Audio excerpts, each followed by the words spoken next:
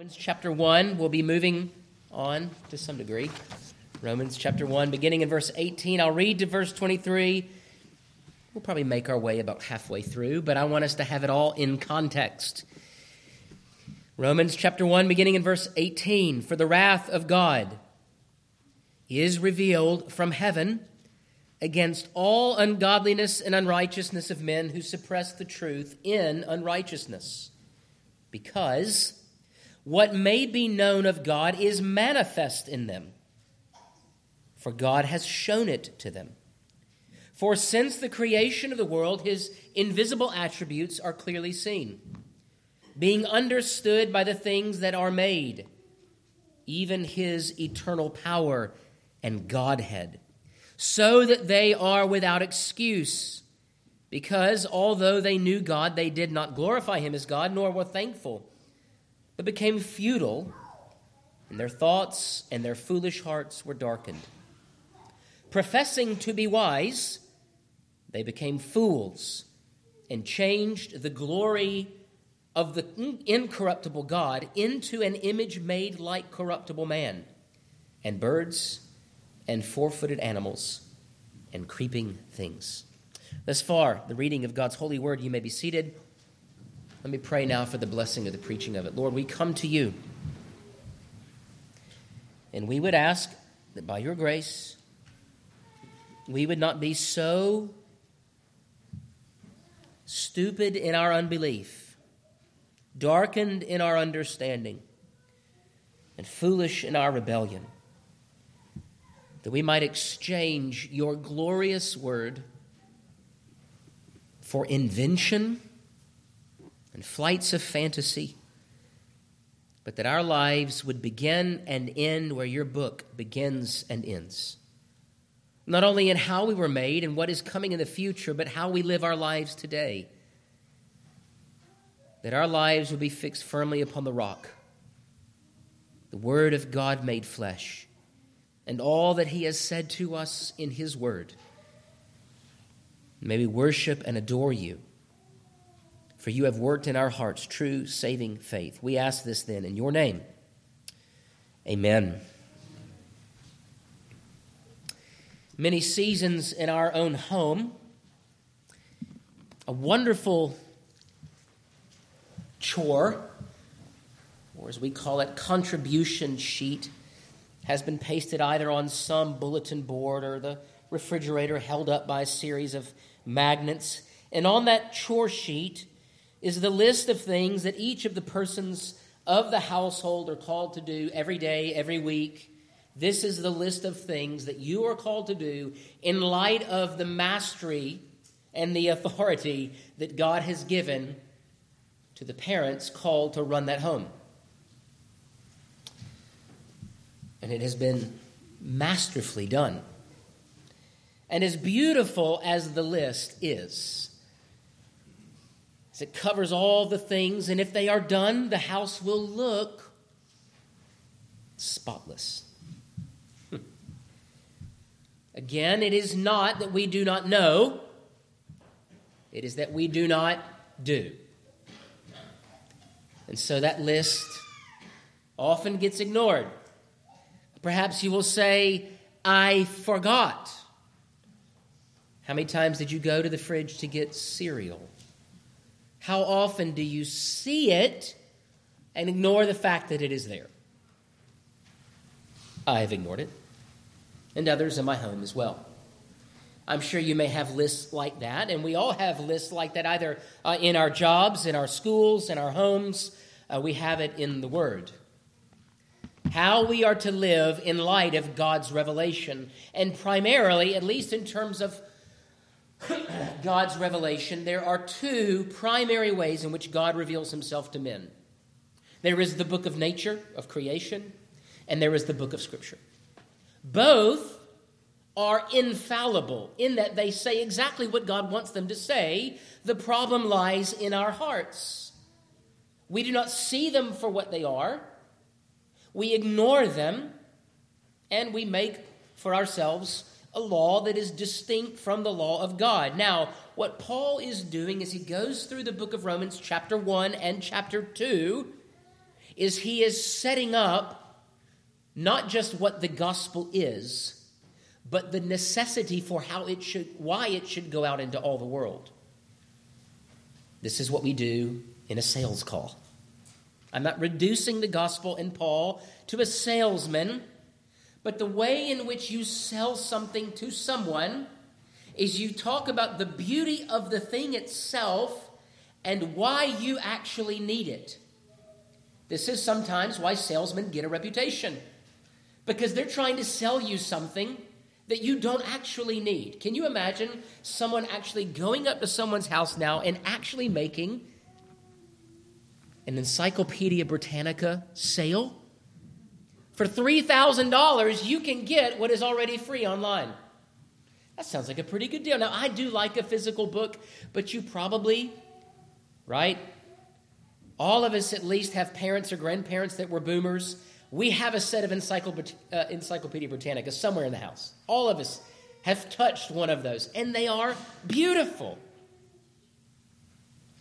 They are beautiful, but they are, in terms of information, largely unnecessary to have in print. Not so with the gospel. And what Paul is doing in Romans 1 and Romans 2 is he is talking about the only way in chapter 1, verses 1 through 17, that you and I can be saved from faith to faith. Faith is the instrument by which all of the mercies and benefits of Christ's redeeming work are given to anyone with faith. Small or large faith, big or small, it matters not. It need be only faith. What it cannot be is what? Works or rebellion. Rebellion is covered in the second part of chapter 1. Works is covered in chapter 2.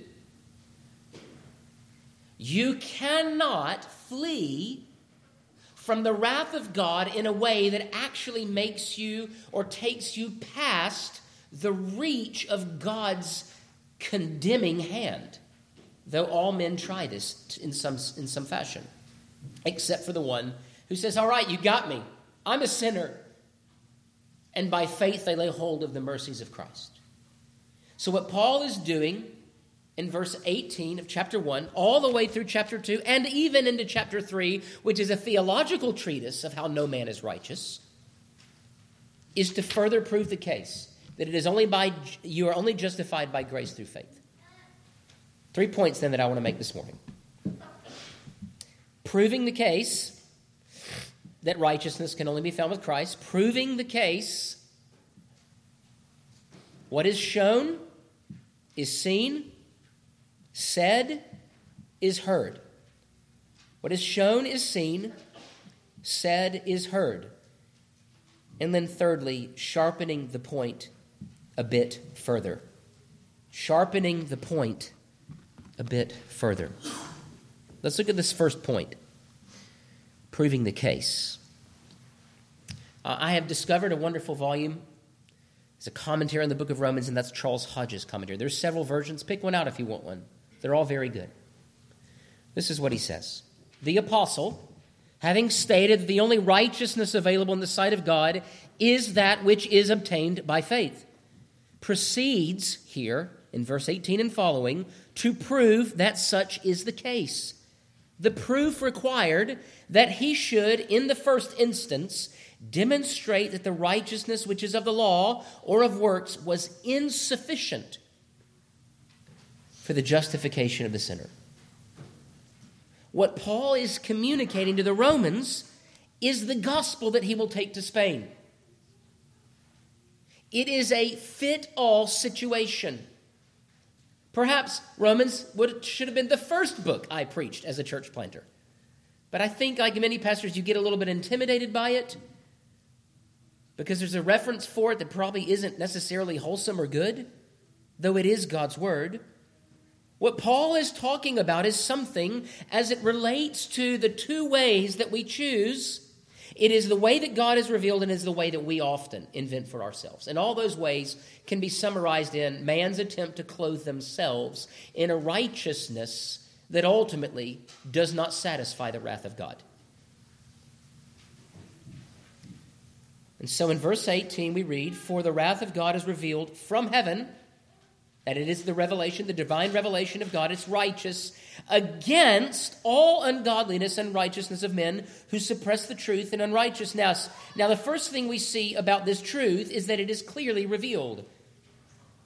The word there is apocalypto.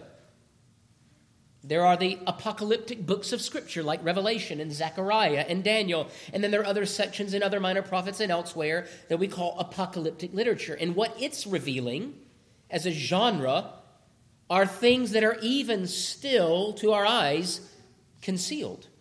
Revelation tells us about something that will happen, well, how we are to think about the fall of Jerusalem and then what also remains for the saints in the future. All of Scripture, though, is apocalypto. It is the revelation of God. Now, for the unbeliever, that revelation that is coming down is one that is received not as pleasant favor. It is not received as peace and mercy. It is wrath. Because it is a righteous God revealing himself to sinful men that have no true way out of their unrighteousness. They are always in trouble, and they sense it.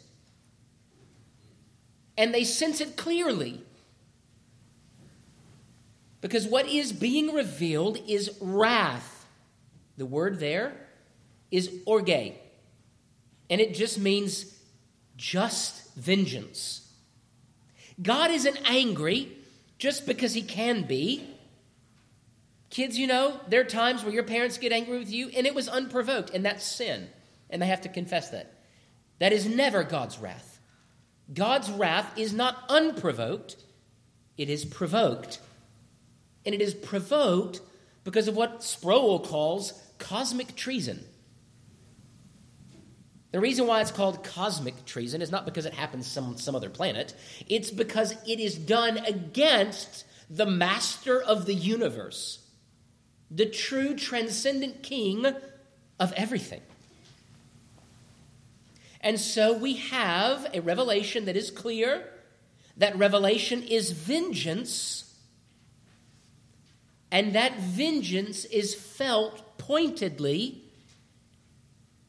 as a response against our neglect of the true religion, and from that, impiety. Impiety just means ungodliness, unlike or without piety. See? It's beautiful. Learning a language, and not just sight reading and learning to converse someone. Learning a language is a wonderful thing, because you have prefixes and suffixes and all the stuff in between, and you can sort of figure this stuff out.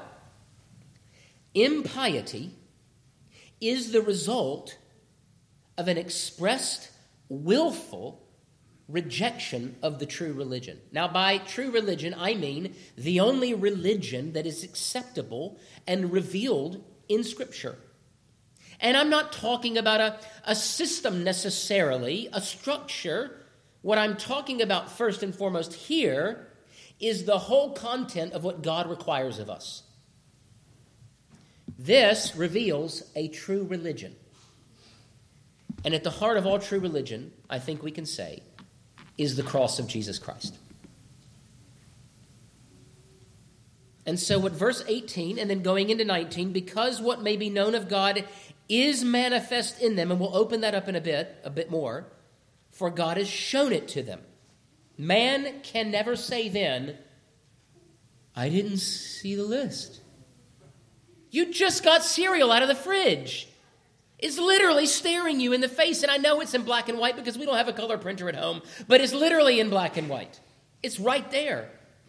But Mom, no, it's right there. And so man can never say, and ought never say, as it relates to the knowledge of a God who burns with vengeance against their sin, I didn't know. In fact, the proof that they do know is found in their rebellion, because they act against it. Because when they open the fridge to get the milk, they're having to shut their eyes so that they can say, I guess I didn't see the list. Well, have you shut your eyes every time you've opened it? Well, maybe I'm looking over here. Do you understand the vanity and the folly of this excuse? Now, here is where I will go, and I'm going to give you the end before we get there. As it relates to evangelism and apologetics, the main thrust of our efforts is not to inform that there is a God, that he is angry, but it is to inform that there is a way out of that anger. And in order to receive by faith the gospel, you must stop digging that ditch that cannot hold water. Empty cisterns that cannot hold water. All right, let's move to the second point. We've looked at proving the case. Paul is now showing us, and we'll go back to this time and again, that it is not by any other way than by faith. Second point. What is shown is seen, said is heard. I don't think it's possible to overemphasize the reality that when man says, I do not know, what they're talking about is not wrath, but salvation. And then there are those among us who absolutely know because they've been in the church, they've known Christians, they've heard the gospel.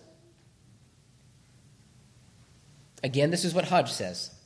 Men know the righteous judgment of God. They know that those who commit sin are worthy of death.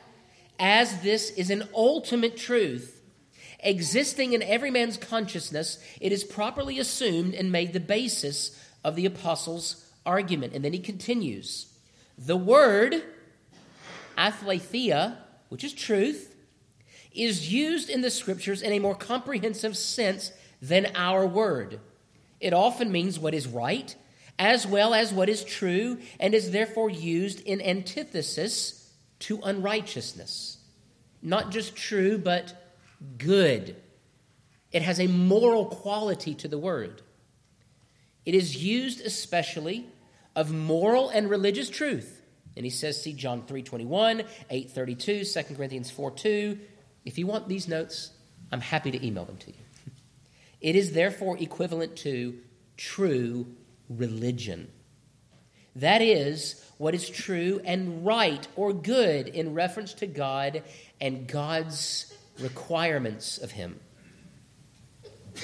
You see, it is not just that the sun seems to be yellow, that these things are green. It's not just truth for truth's sake, data. It's not facts only. It is a compulsion in light of those facts to revere the one who made everything.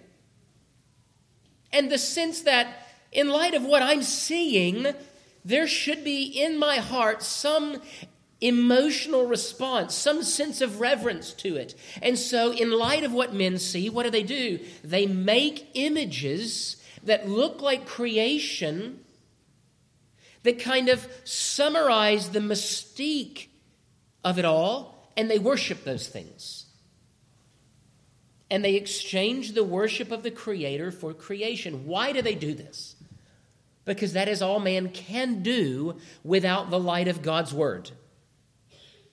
We can only reshape, reform, imagine, and invent the stuff that we see around us.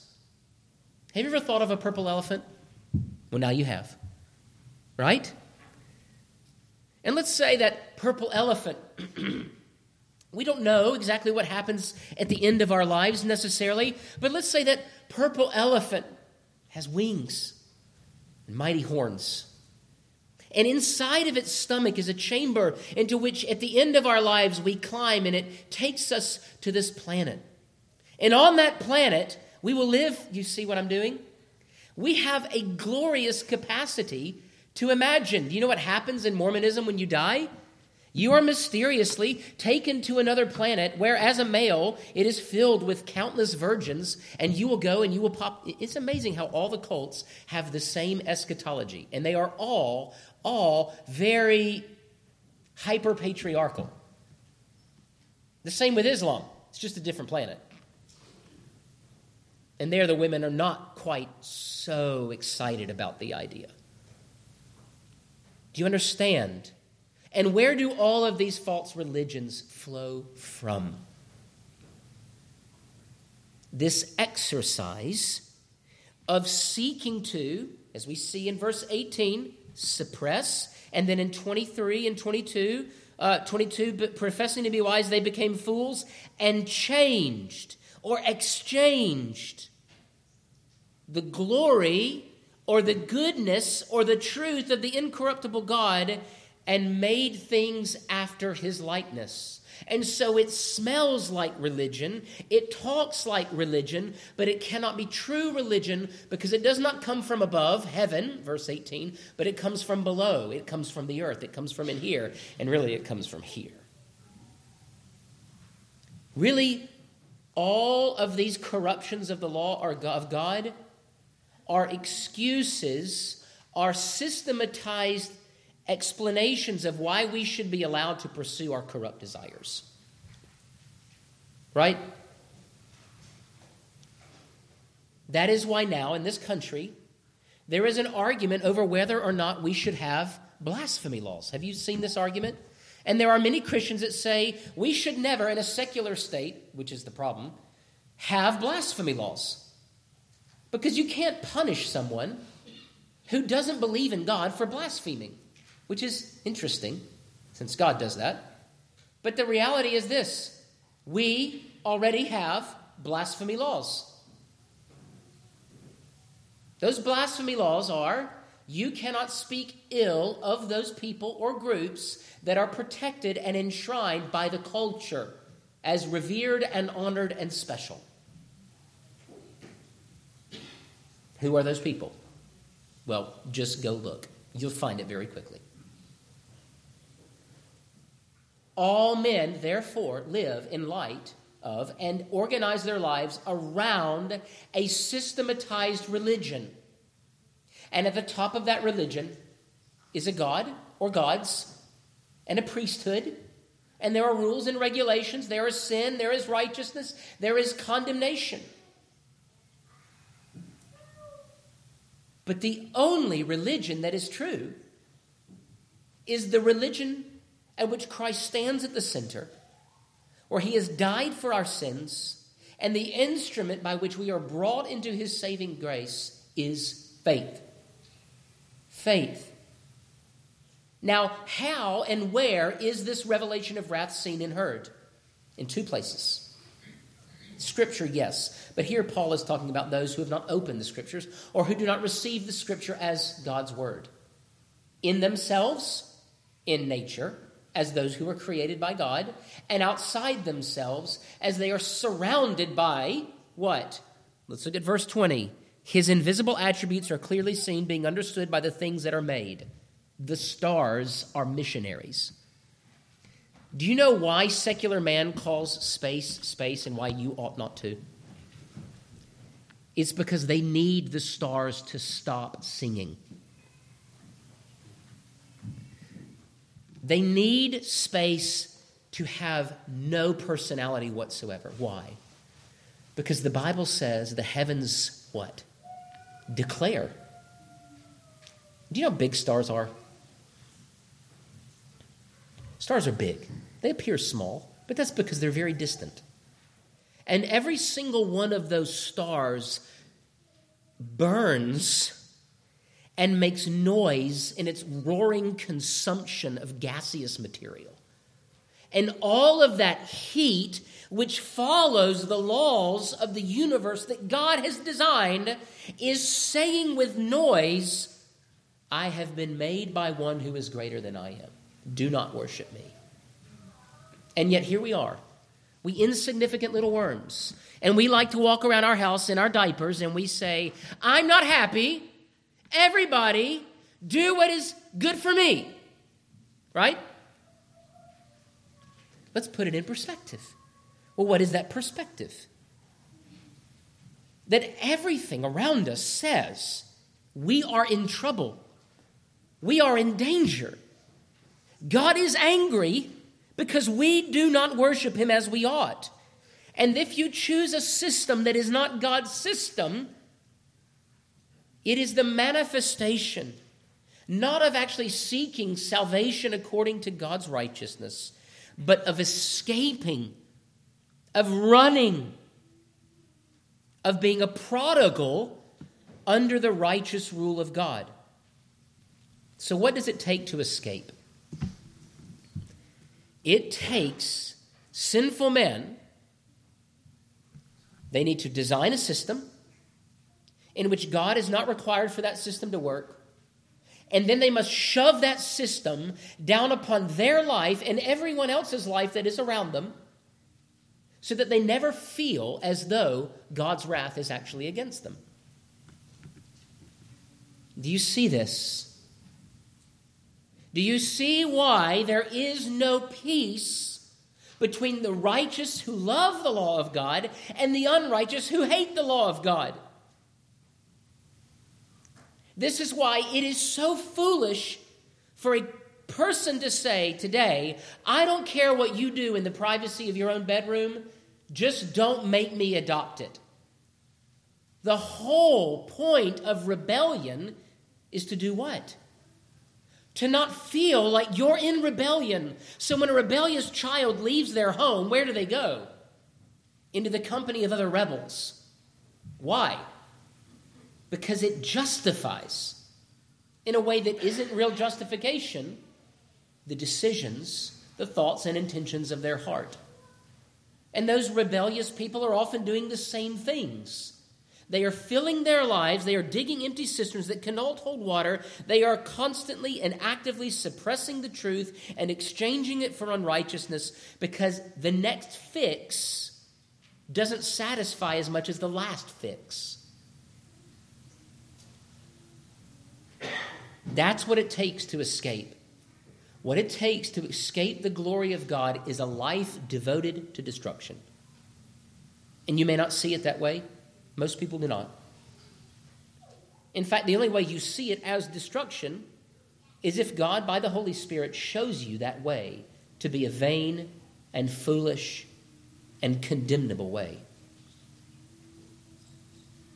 And so that leads me then to my last point. Sharpening the point.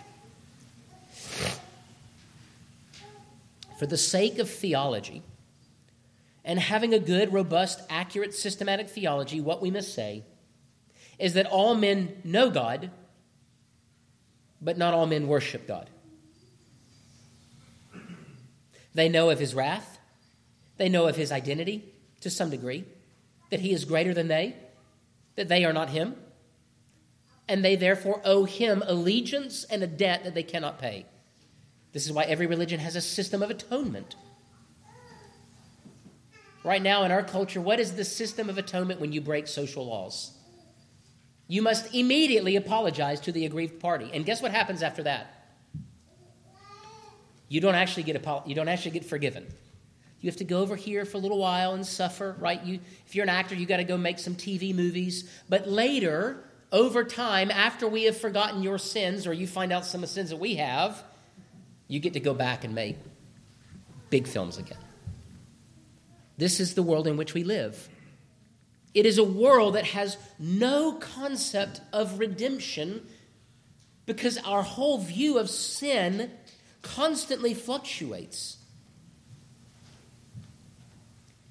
All men know God, but they do not worship him. And so all men then are living in active and open rebellion. All men with eyes in their heads and ears in their heads and mouths and senses can see and do not actually believe that we are the product of billions of years of happy accidents. They don't live that way. In fact, have you ever met someone who lives as though the evolutionary model is true? It's a very desperate and depressing sort of existence. And there is no moral framework which gives grounding to why they should live. So what are they doing? They are suppressing the truth of God in some ways and embracing it in others. We call this borrowing from the Christian worldview. All men know God but do not worship him. But what is being shown to all men is not where salvation can be found. God does that through the preaching of his word. He does it through the word. This is what Calvin says. For Paul's object was to teach us where salvation is to be found. He has already declared that we cannot obtain it except through the gospel. But as the flesh will not willingly humble itself so far as to assign the praise of salvation to the grace of God alone, Paul says that the whole world is deserving of eternal death. Now, what I mean is nature, creation does not tell us where salvation is to be found. Paul is. And Paul is saying that the world desperately, without the revelation of God, can do nothing but reject and rebel and suppress and exchange. Now, in chapter 2, Paul will say, what about those Jews who had the word of God? Well, guess what? Even with the word of God, we reject. And what we hide behind is not the revelation of mercy, but the exaltation of self in our keeping of the law as a means of justifying ourselves. But more on that sometime later. What Paul is saying is that though salvation is not revealed, truth of his wrath is. And so it can be made as an appeal to all people that as it relates to your soul, or whatever you call it, your life, you stand condemned before a being higher and more great than you. And every choice, every decision is made in light of that. Let me give a little metaphor for Paul's theology. The people of whom Paul is speaking here in Romans chapter 1, verses 18 through 23, are like those swimming about in a pool. And maybe parents, you've seen your kids do this with a beach ball. They're trying to take the revelation of God and drown it. You ever seen a kid try to get on a beach ball and keep it under the water and they're rolling over and they just can't because they lack the mass, the strength, the endurance? That is what an unbeliever is doing. He is taking the revelation of God and he is trying to drown it under the water. What does that take? Well, it takes balance. It takes dexterity. It takes strength. It takes endurance. It is certainly no enjoyable way to spend a day in the pool. And this is what the Word of God does. This is what the apologist and the evangelist does. They swim over to that person, exerting much effort, and they go, "You want to let go?" And they're going, "No." Because what happens if the truth of God all of a sudden rises and bursts forth from the surface and they see it for what it is? That's the thing they do not want. But this is what the preaching of the Word of God does. This is what the Holy Spirit does. It confronts men with their incapacity to build a system that actually saves. It is the Tower of Babel. Let us build a tower that will reach to heaven. And God in the Bible says, I'm going to go down and look at it. What you building there? You puny little humans. What is that? And what is the only righteous divine response from heaven against a system of suppressing and exchanging, of building a life on the sand, a house on the sand? What is the only righteous response? It's judgment. And so what Paul is doing is he's proving and sharpening the point that only faith brings salvation. Faith in the dead, buried, and risen Messiah. Because all other positions that men build leave them in a state of condemnation. And this is the whole world. This is everyone. They are knowledgeable but condemned. They are rebellious in relationship to this knowledge, and then they are hopeless apart from grace. And so this is why it is helpful for us to see Romans not merely as a treatise of systematic theology, but as the weapon, the truth that will win the world for Jesus Christ. So what is Paul's point? Righteousness and thusly peace can only be found in Christ. Let's pray. Lord.